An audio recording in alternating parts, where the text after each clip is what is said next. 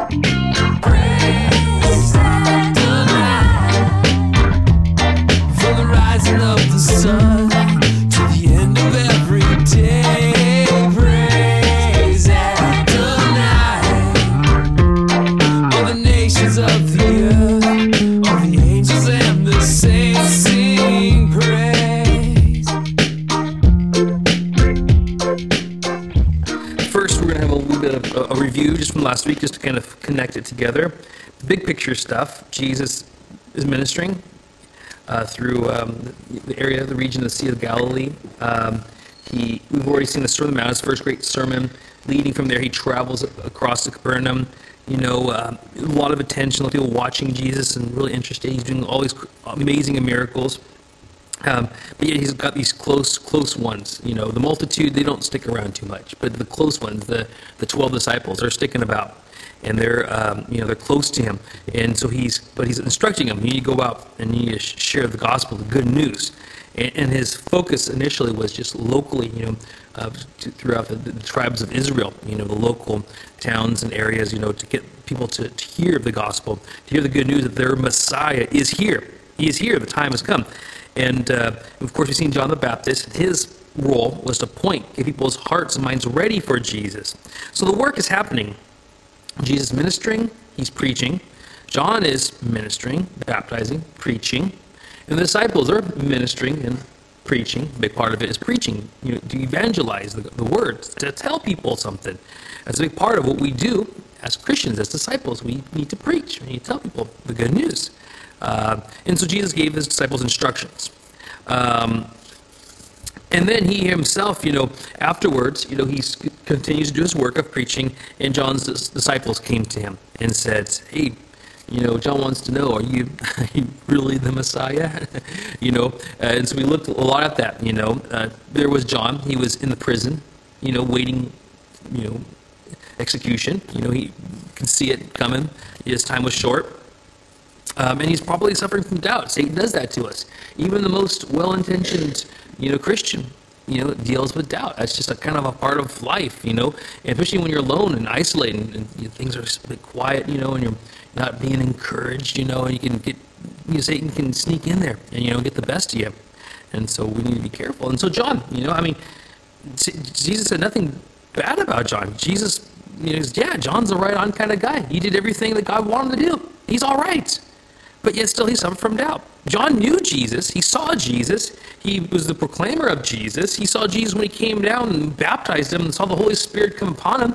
He saw these things. And so we can experience a lot of amazing miracles in our own lives, but yet sometimes have this doubt thing, especially when things get tough. And that's what happened with John. We talked about that last week. But Jesus ended this kind of this dissertation because he started to talk about John being a type of Elijah, and first of all he told John, John's disciples, go back and tell John what we're seeing here. Look, and we glean from that. When we look and see what God has done, both historically and in our own lives, we can be filled with encouragement. And when those doubts come, they can be subsided by a refreshing of looking at his word and seeing what he has done and what he is doing and what he's going to do. So that's what Jesus said. Well, look what's going on, John. The prophecies. They're being fulfilled. So remember those things. And then, of course, he told the people that, John was a type of Elijah, whose job is to point, to get people ready for the Messiah. And so the Messiah is here. And that's what he's saying. He's saying this to the disciples. He's saying this to the crowd, the multitude, Come on, guys. The Messiah is here. The majority of these people here will be, the region. Is that, good Jewish boys and girls who should know the gospel, who should know the Messiah, and who should know these messianic prophecies and Isaiah and Proverbs and or Psalms and, so on and so forth. They should be knowing and ready and preparing themselves for the coming of the Messiah. So get ready.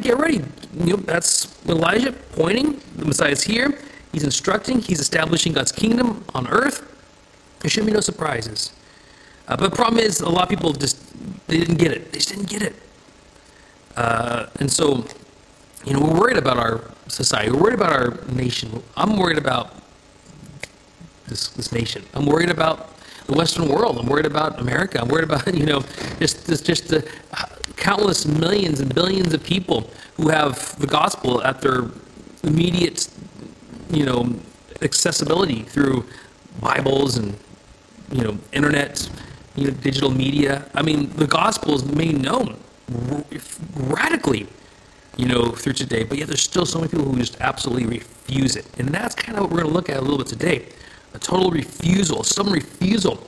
It's not that the gospel isn't accessible. It's not that the gospel isn't understandable. It's not that the gospel is not available. The gospel is available. It is accessible. It is understandable. But stubbornness, pride. These people should have known. They have everything going for them. They grew up learning the scriptures. At least they're supposed to. They're growing up, learning and very disciplined, with the religion, the Hebrews, very, very disciplined. But yet they don't get it. Even the religious leaders who should have got it didn't get it. So pay attention. It's a matter of life and death. That's what Jesus says. He ends this mini dissertation of John the Baptist, by saying, whoever has ears, let him hear. Sit up, pay attention. So let's move on from there. Next slide. And he goes on to say, well, woe to the ungrateful. And he uses a comparison of spoiled children.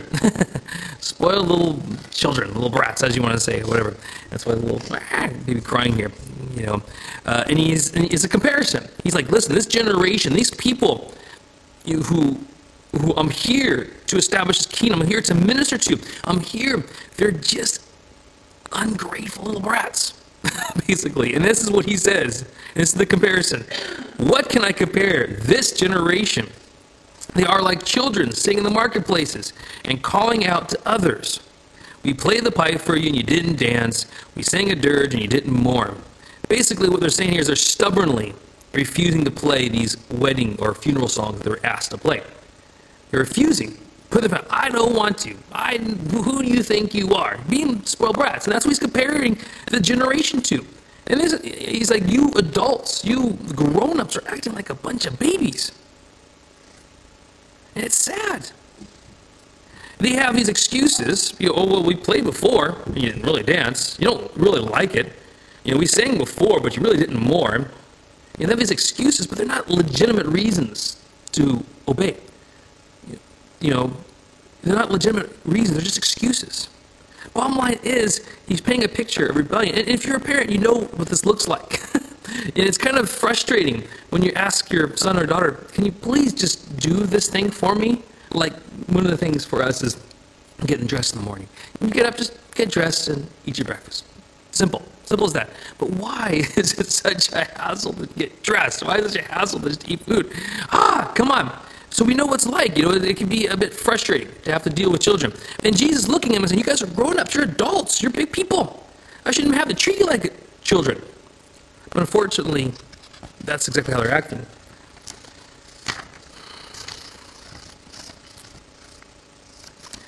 My brother Bud, he said this. I was having a conversation about something unrelated. Yes, Brother Bud. You thought it was some kind of like some kind of desert monk, Brother Bud. But no, this is my brother Bud. He said this, and I think it's profound. This is a direct quote from an email that I got from him. So sad. Kids don't appreciate the life that God has given them these days. They do or say harmful things at the slightest speed bump in life and don't think about the repercussions. I always say that wrong, Danny says. Fact is, there is always someone who has it 10 times worse than you somewhere else. Again, a problem with just appreciating, simple things. I mean, the reality is, for all of us, we have struggles. I mean, there is a sense of struggle and financial woe and burden. But you know what? We're kind of blessed. We're way blessed to be living in this nation at this time, right? I mean, we got a lot of toys, we got a lot of luxuries, we got warmth, we got comforts, yeah? But yet still sometimes we get a little bit like, I want more. Well, that's kind of the idea, I think, Jesus is looking at these people. They're like, well, Jesus, what can you give us? We like when you fed us the loaves of bread. We like the miracles. We like the flashy light shows and all the fun stuff. Come on, Jesus, give us some more. Don't you know we are lustful in our bellies? We want more. We're hungry. And Jesus is like, I'm not going to be here forever. How are you going to do this without me? It's a purity, it's a simplicity in just loving and following after Jesus. Next one, yep. So, continuing on, Matthew 11:18 through to 19, this is what they say, this wicked generation, these spoiled brats. They're also come across as hypocritical. And this is where the hypocrisy comes in. John, what's their opinion? And everybody's got opinions, right? Oh, this is what I think about this, what I think about that. Well, when John came about, he didn't eat or drink. Okay? He came neither eating nor drinking. This is the issue. And it just so doesn't even matter. But the funny thing, people, they will or won't do certain things because of things that are just so small and so stupid. Well, here's John. He came about, and his disciples, and they fasted. They didn't eat or drink. But they said, oh, he must have a demon. Oh, what's this John guy like? He's not eating. He's not drinking. Why shouldn't we believe him? Why shouldn't we follow him? Excuses. Lame excuses. Because, oh, he must be fueled by a demon source. That's why he doesn't do. No, false. And then Jesus, the Son of Man, he came, but he was eating and drinking. So they should be happy now. Look, he's eating and drinking. Your little problem is solved. But now they still have a problem, and the problem is the exact opposite. Oh, he's a glutton and a drunkard. Just can't make certain people happy. First one, they didn't drink, demon. Then Jesus came, he's eating, and he's drinking, he's a glutton and a drunkard. And a friend of its tax collectors and sinner. And what we see here is genuine hypocrisy. They're stubborn. No, I just don't like it. I don't want this. I don't want the Messiah. I don't want what's happening here. Done. And they'll have all their excuses, but their excuses are just purely hypocritical. And that's the problem with this generation Jesus is looking at. And I hate to say it's probably the problem with this generation that we have today as well. These men of God, John and Jesus, they came in the will and wisdom of God. They came according to prophecy. And their very lives and their word of their lives fulfilled prophecy. They were faithful. They followed God. They knew what God wanted them to do. They followed him faithfully. And they were actually fruitful. They produced fruit. The kingdom is built because of the work of these men and the other disciples who followed after Jesus and women. But the problem is these hypocritical complaints are just meaningless because they're not genuine concerns. Obviously, because there's no satisfying these viewpoints, these issues, these complaints. And that's the thing, hypocritical complaints are just that. They're just meaningless. If you're just going to have excuses or reason not to like something, then just whatever. If you don't want to follow Jesus, whatever. But there's no legitimate reasons that Jesus is offering us here as compared to genuine concerns. And the thing is, there is places. There is a place. The Bible even says if there's someone within the church, there's plenty of scriptures on church discipline. If there's a concern, if there's a problem, there's a way you can deal with it. Wisdom can tell you how to deal with it. The scriptures with wisdom can tell you how we can deal with certain issues, genuine concerns as they arise, even in leadership. So I'm sure some leaders, cult leaders, if you will, might take scriptures like this and say, you can't hold anything against me ever because I'm God's anointed and you can't accuse me. But the reality is the Bible does say that when an elder, if there's an accusation to be brought to him, you have to be very careful, because this is a man of God and you don't want to be out of order and do the wrong thing. But there is a procedure. There is something you can do. And the thing is, a godly man or a godly woman who's in the wrong wants to be corrected. Because, listen, we serve God, and we want to be right before God. And so what worth is it if we're totally off, we're totally not following God, we're totally offending everybody, and we get it all wrong? We want to do it right. We want to do it right before God. We want to do it right before. We want to grow. So the reality is a genuine minister, a genuine church leader is open to honest concerns. As long as they're just that. But if they're just nitpicky, hypocritical complaints, Jesus had to say, nah. John Baptist had to say, nah. And it takes wisdom. That's why Jesus says here at the end, but wisdom is proved right by her deeds. What is right? What is wise? What is proper? What is appropriate will bear fruit that is consistent with its behavior. If it's foolishness, the fruit will be foolishness. If it's wisdom, the fruit will be wisdom. And like I said before, generally we're going to always find people who got something to say. But whether it's wise or not will be proved by the fruit. And I like this ton of Proverbs about the danger of the words of the foolish man and foolish woman, foolish person. It's Proverbs 18:6. There's a bunch of them, but this is a good one. Proverbs 18:6 says, the lips of a fool, or lips of fools, bring them strife. and their mouths invite a beating. So here's some fruit right there. Generally, people who have problems, are generally people who find themselves in trouble a lot, find themselves always in hostile situations, always falling in and out of relationships. You know what I'm saying?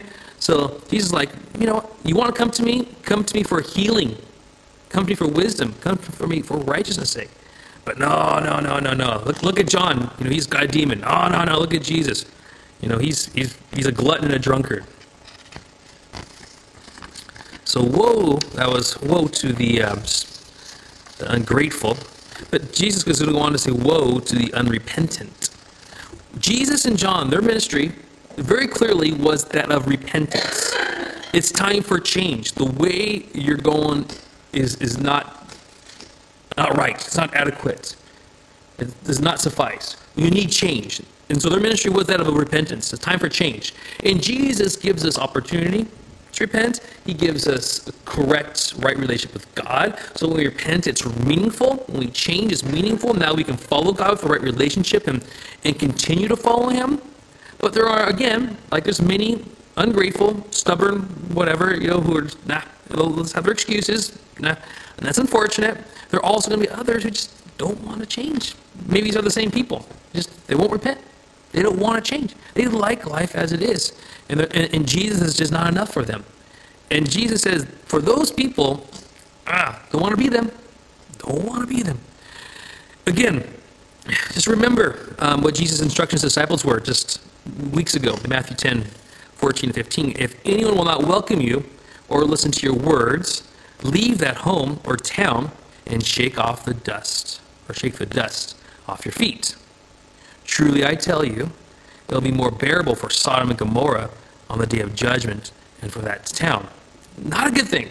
We're going to deal with Sodom and Gomorrah in just a moment and the kind of judgment that it suffered. And I'm sure most of you guys have an idea about what happened to Sodom and Gomorrah. Not a good deal. You want to welcome a town that refuses, that's closed off to the gospel, that's closed off to Jesus. That's a dangerous place. Hearts that are closed off to Jesus are dangerous hearts. We need to be open to the gospel, open to what Jesus is doing as He's developing, as He's building His kingdom. So, in Matthew 11:20 through to 22, it says this. Then Jesus began to denounce. Denounce. The definition of denounce, purely speaking, it means to publicly declare to be wrong or evil. Okay? That's just a standard, dictionary definition. It means to publicly declare to be wrong or evil. It's to make a moral decision, but to exercise it publicly. It's to shout it out. So Jesus, what He's doing here is not very politically correct. Denounce cities, denounce towns, not politically correct. But Jesus, what He does is righteous. And what He's doing here is He's shaking the rattle in the cage. He wants to get people's attention. So He begins to denounce the towns in which most of His miracles have been performed. That's a key premise right there. These towns in which Jesus performed many miracles. See, these miracles were to authenticate His messiahship. Here, remember what He told John? Look. That's what He's telling these towns. Look. Is this not what the Messiah does? Is this not who the Messiah is? Here's the miracles to prove it. And these miracles weren't just little card tricks either. They were amazing, mind-blowing things. If we saw them today, we would just be shocked. Unbelievable things. Medical marvels. Dead people alive. Some amazing, wonderful things that Jesus is doing there. And to see that, it's almost like having God. You hear the joke, I'll believe God if He pops His head through the clouds and shouts my name out. It's like that. If God were to pop His head through the clouds and say, hey, what's up? Oh, there, I believe in you. That's basically what He's talking about here. It's so obvious, but yet you still don't change. You still don't repent. That's what He says here. All these miracles being performed, but yet you still don't change. You still don't repent. Woe to you. And He starts naming out these different towns. Chorazin. Woe to you, Bethsaida. For if the miracles that were performed in you had been performed in Tyre or Sidon, they would have repented long ago in sackcloth and ashes. But I tell you, it'll be more bearable for Tyre and Sidon on the day of judgment than for you. So we have these, and I think I have it in the next slide if you want to advance it. We're kind of ran out of space here. Yeah, before we read the verse, it's just below that blue line. Chorazin, or how you want to pronounce it, Bethsaida and Capernaum, which we'll mention here briefly, Capernaum. These are three towns near the Sea of Galilee, the northwestern shore. This is where Jesus, in the heart of his ministry, basically, this is where Jesus was. This is his base of operation. So basically, these three towns he's talking about, these are people. These are towns that had the honor, that were privy to having Jesus ministering. This is where he hung out. This is where he slept. This is where he ate. This is where he walked up and down the streets. So, I mean, this is it. These people saw Jesus at his fullest. But he's saying, woe to you, because you had firsthand experienced me, but yet you still reject me. So again, this answers the question. If you did see Jesus right on, if God did pop his face through the cloud, and you're still going to reject him, and you say, oh, but if I do see that, surely I will reject him, but surely you will, because he did that with Jesus. And these towns did reject him. And again, here a little note, the second one says, the judgment was greater for these three towns because of the stubborn rejection. Stubborn rejection, that's what we're seeing here, of the Messiah, despite the evidence given, the miracles. So going on, reading Matthew 11:23, he says, and you, Capernaum. The Capernaum is interesting to me because this is actually Jesus' hometown. When he, as an adult, this is where he lived, in Capernaum. This is where he had a home. You know, you'll be lifted up to heavens. Or will you be lifted to heavens? No, you'll go down to Hades. Hades is the grave. You're going to die. Spiritually, you're dead. There's no longevity. And that's sad. But again, Jesus is not being politically correct here. We know that. But what he's doing is very urgent and very real. He's trying to rattle the cages and wake people up. Time to wake up. For if the miracles that are performed in you had been performed in Sodom, here's that word again. We mentioned Sodom and Gomorrah earlier. Now here's Sodom again, re-mentioned. If the miracles that are performed in you had been performed in Sodom, it would have remained to this day. Okay, remember the conversation that God had with Abraham, or the angel who people believe is a theophany, God or Christ. Now, he said, I'm going to go and I'm going to judge Sodom and Gomorrah. And he goes, but wait, if there's and he goes down and down and down and down, so basically, if there's even 10 people in the whole town, God said, I'll spare it. If there's just 10 people, I'll spare it.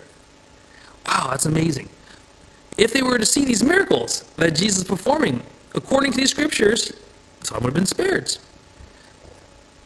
But it didn't, because of its great... And let's look at the kind of town Sodom was. There's more verses down here on the bottom. The infamous Sodom. That's, of course, I think when we think of Sodom and Gomorrah, it's infamous, Now the people of Sodom were wicked and were sinning greatly against the Lord. Genesis 13:13. That's the kind of place it was. It was wicked. So basically he's saying, listen, it's better off for this really wicked place, okay? I mean, if you read the Genesis account in 13, it was really hostile, very hostile. In the wickedness, it grieved God, as it says here. Going on in Genesis 19:13, the outcry to the Lord against its people was so great that he has sent us to destroy it. Again, but what's being implied here is if Jesus showed up and performed these miracles, they would have changed. They repented. You see it? But this Capernaum, these towns who refused Jesus, in and amongst the radical evidence of these miracles being performed, you can see how much worse it has to be for this Capernaum and these other towns than it was for Sodom on the day of judgment. And the day of judgment is at the very bottom verse. He looked down towards Sodom. This is Abraham after the judgment. He looked down towards Sodom and Gomorrah, toward all the land of the plain, and he saw dense smoke rising from the land like smoke from a furnace. That's the judgment. Judgment came. And he's saying in the Bible, both the Hebrews and Christians, both the Jews and the Christians alike, believe that there's a day of judgment. And most Christians believe that it's still yet to come. There is judgment on the cross, which is the judgment we can actually be privy to, which is a grace. Jesus took the punishment for us on the cross, and that's why he came, and that's why we're here preaching, saying, please take that judgment. You want to take the cross judgment. You want to put your sin on the cross and let Jesus take the punishment for you. You don't want to take the next judgment, the judgment yet to come.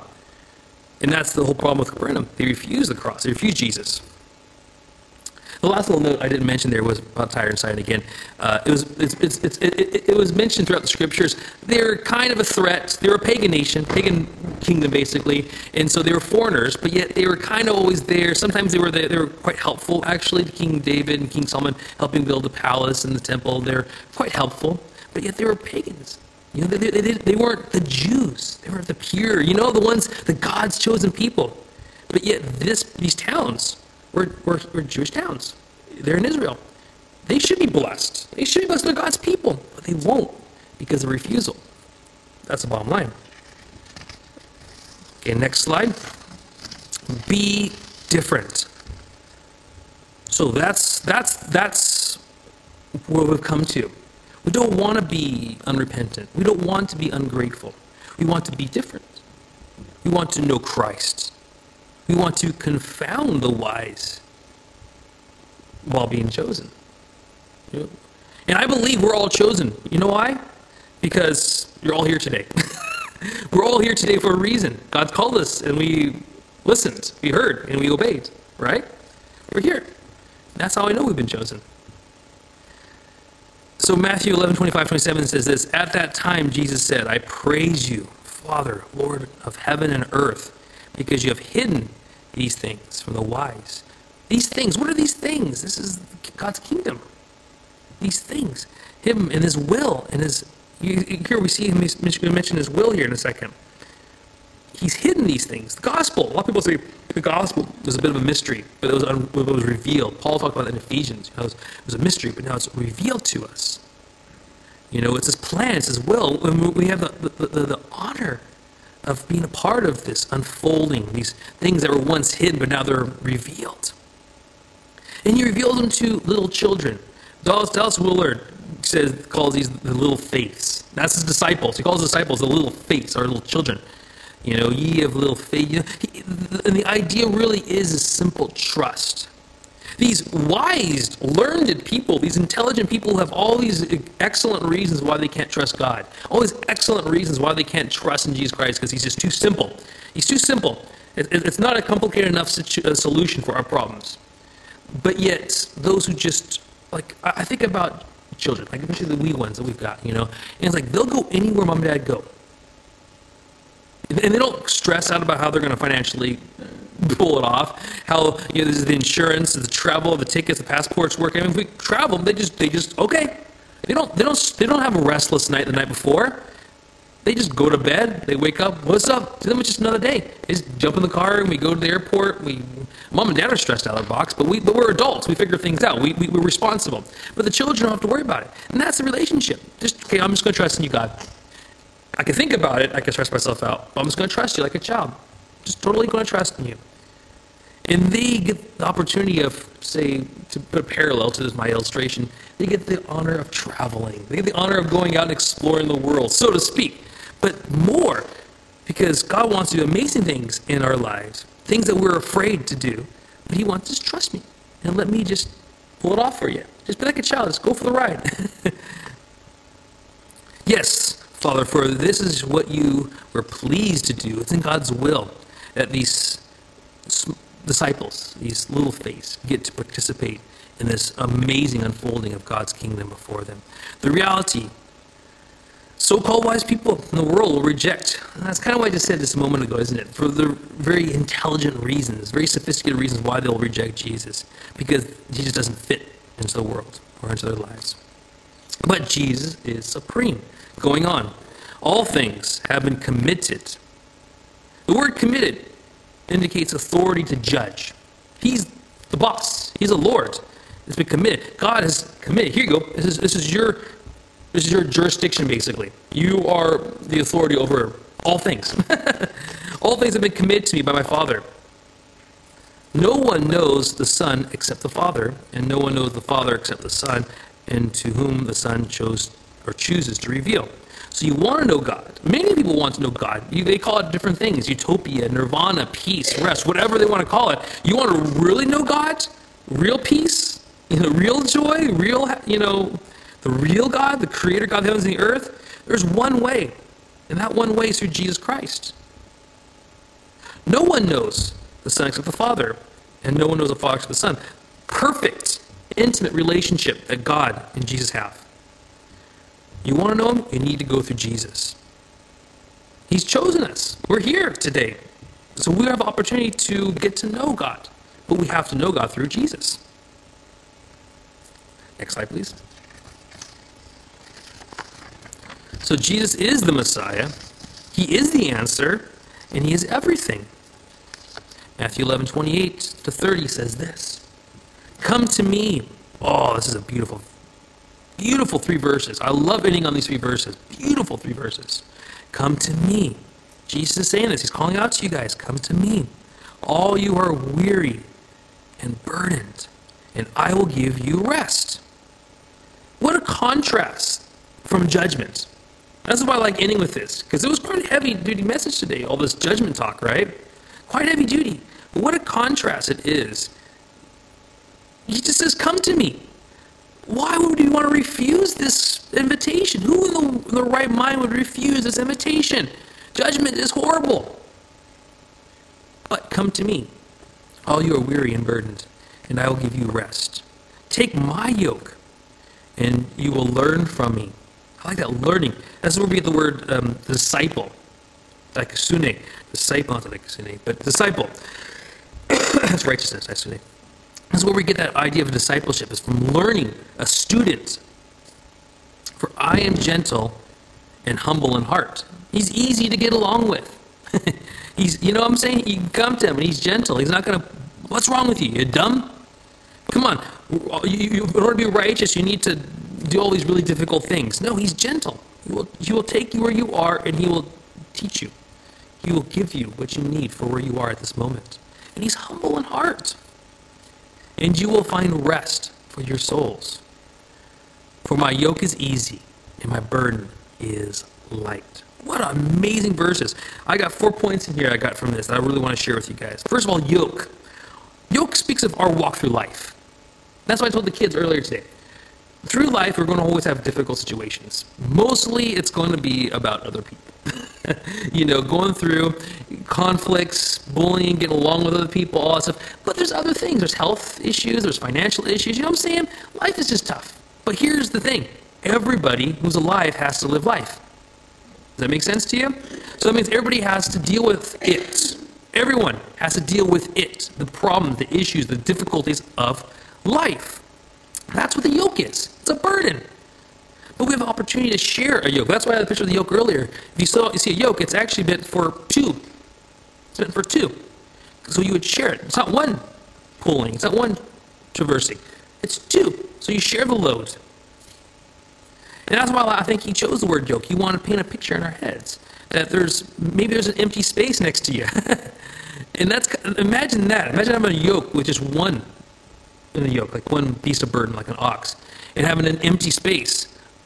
You guys ever had a wonky shopping trolley? That is the worst thing in the world. I can push it for 2 minutes, my back's already sore because I'm old and feeble. Which is like, you have to like counter push it.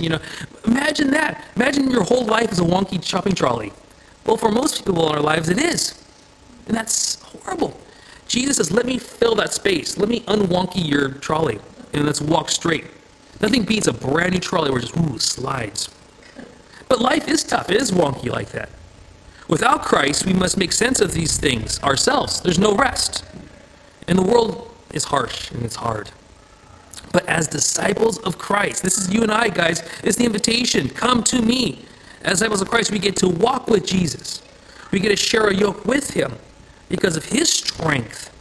These beasts of burdens, because of his mighty strength, our walk is easy and our burden will be lightened. But unfortunately, as we saw today through these verses, this woe to the ungrateful, woe to the unrepentant, unfortunately, many will stubbornly refuse Jesus because he will seem in their eyes too simple. The solution to their problems. America confounds the wise. Come on, you don't really believe in him, do you? You're not one of those religious types of people, are you? Yeah. Don't you know that like Dawkins and Darwin, all those guys kind of proved him wrong? False. False. Jesus is more obvious than anything in the world. And he says, come to me, and I will help you. I will make your burdens of life light and easy. It's still going to be challenging. We still need to practice faith and trust, but he's there to help. He wants to help us. He wants to be there for us. Let's pray.